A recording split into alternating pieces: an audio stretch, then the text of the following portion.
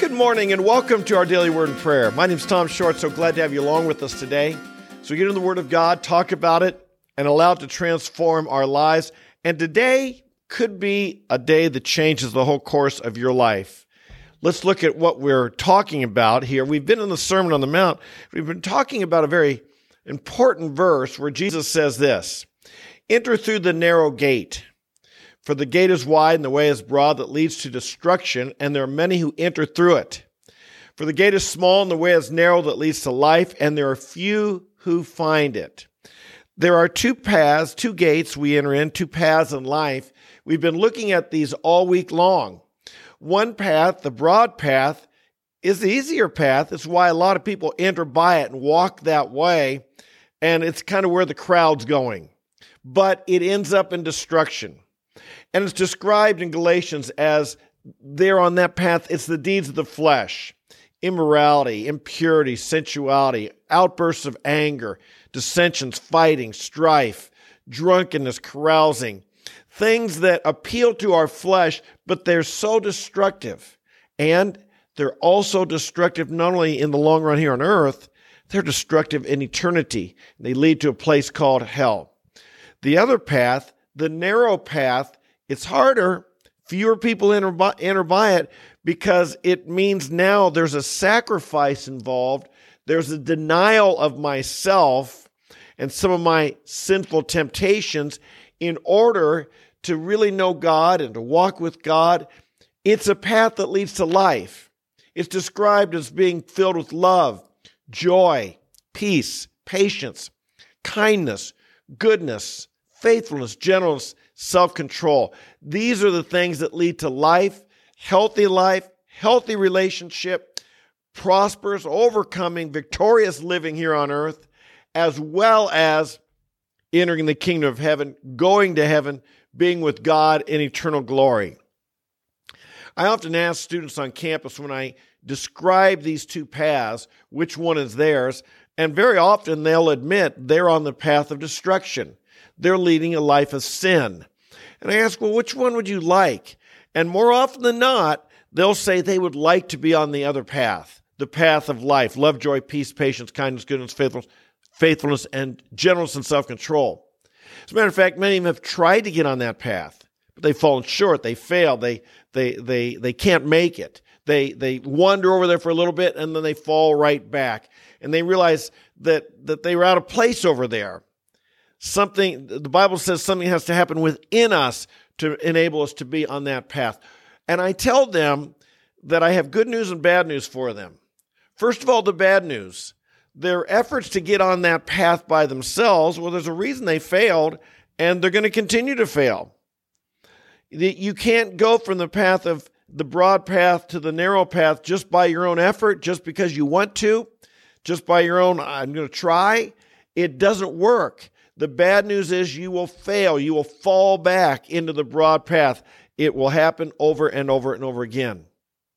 Why is that? But there's good news that I'll have in just a minute. Why can't we make it over onto the narrow path, the path of life on our own?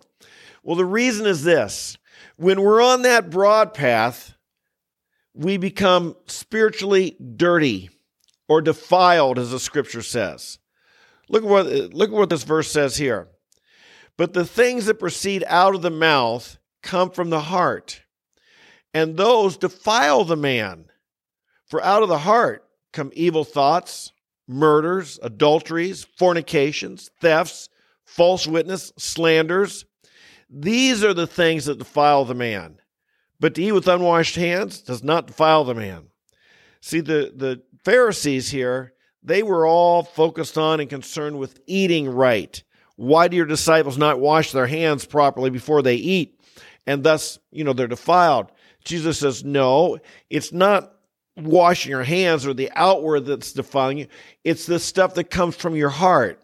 Hatred, murders, theft, lust, pride, all of these slandering. What else is on the list here? False witness, lying, thievery, covetousness. All of these things, they come from the heart, and they defile us. That's right. They defile us. And it reminds me, years ago, I was on the beach down in Miami. And we were in the water swimming, and somehow I got out and I had a glob of tar that had gotten on my leg. Yuck, it was gross. It was a big, thick glob of tar that was out in the water somehow, and it got stuck to my leg.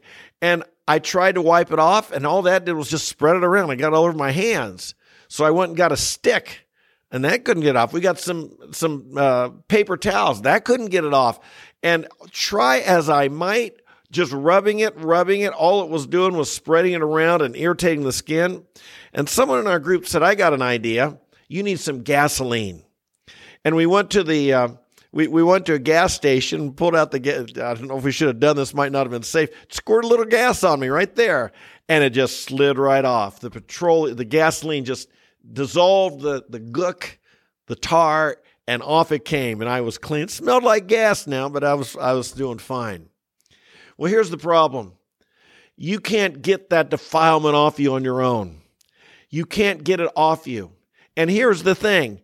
To get on the path of life, you got to be clean. It's an interesting verse in Isaiah chapter 35. It says this, a highway will be there, a roadway, and it will be called the highway of holiness, or separate unto God, or a clean person. This is all holiness means. It means I'm clean. Look what it says. The unclean will not travel on it, but it will be for him who walks that way, and fools will not wander it. The unclean will not travel on that road. Friends, if you've been defiled by sin and you want to get on, and we all have been, all of us have sinned, all of us have been defiled by this, and you want to get on the path of life, or here in Isaiah, the highway of holiness, the highway of clean to God, and live that life God's calling you to live, you got to be clean.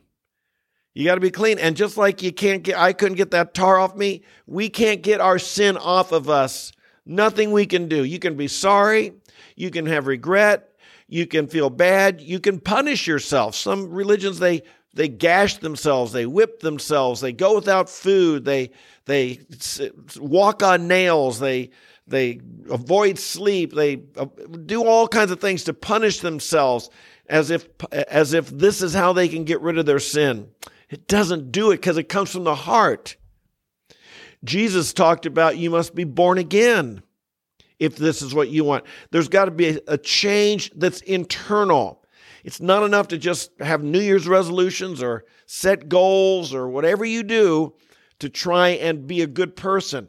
That won't get you off of the pathway of destruction, the broad path, and onto that narrow path, the path of life. You got to be clean.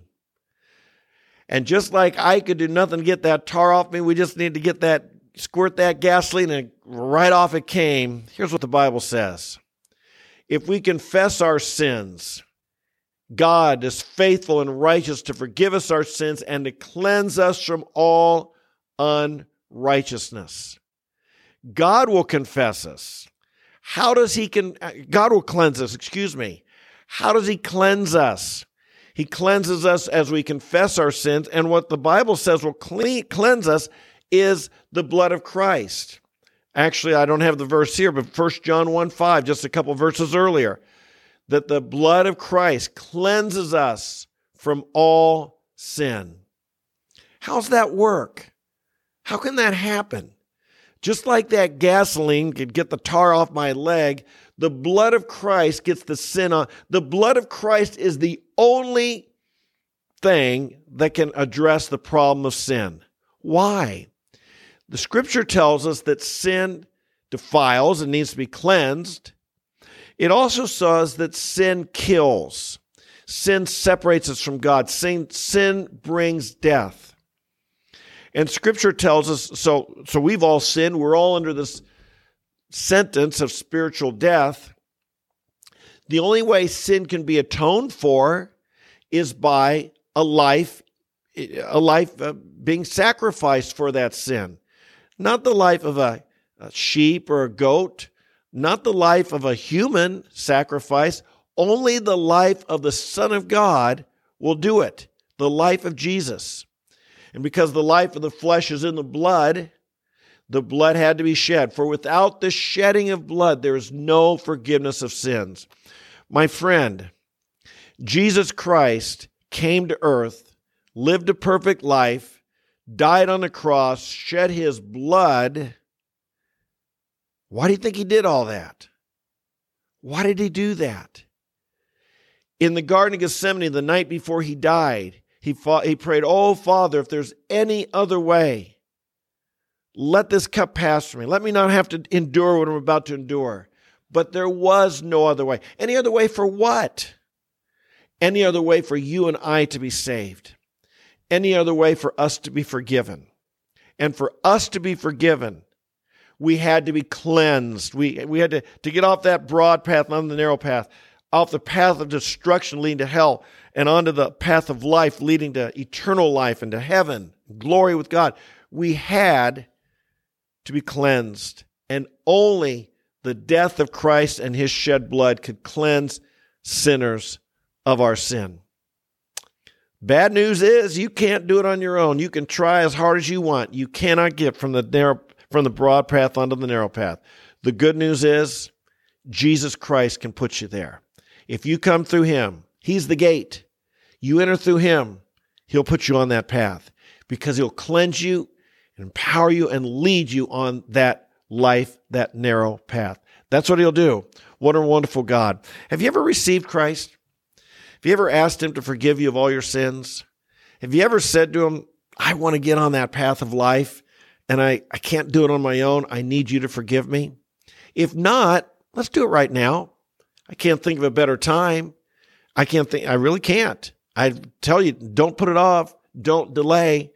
If God is convicting you that you've not really ever asked Christ to be your Savior, received him, do it now. I'm going to lead you in a prayer for you and then for all of us as well, okay?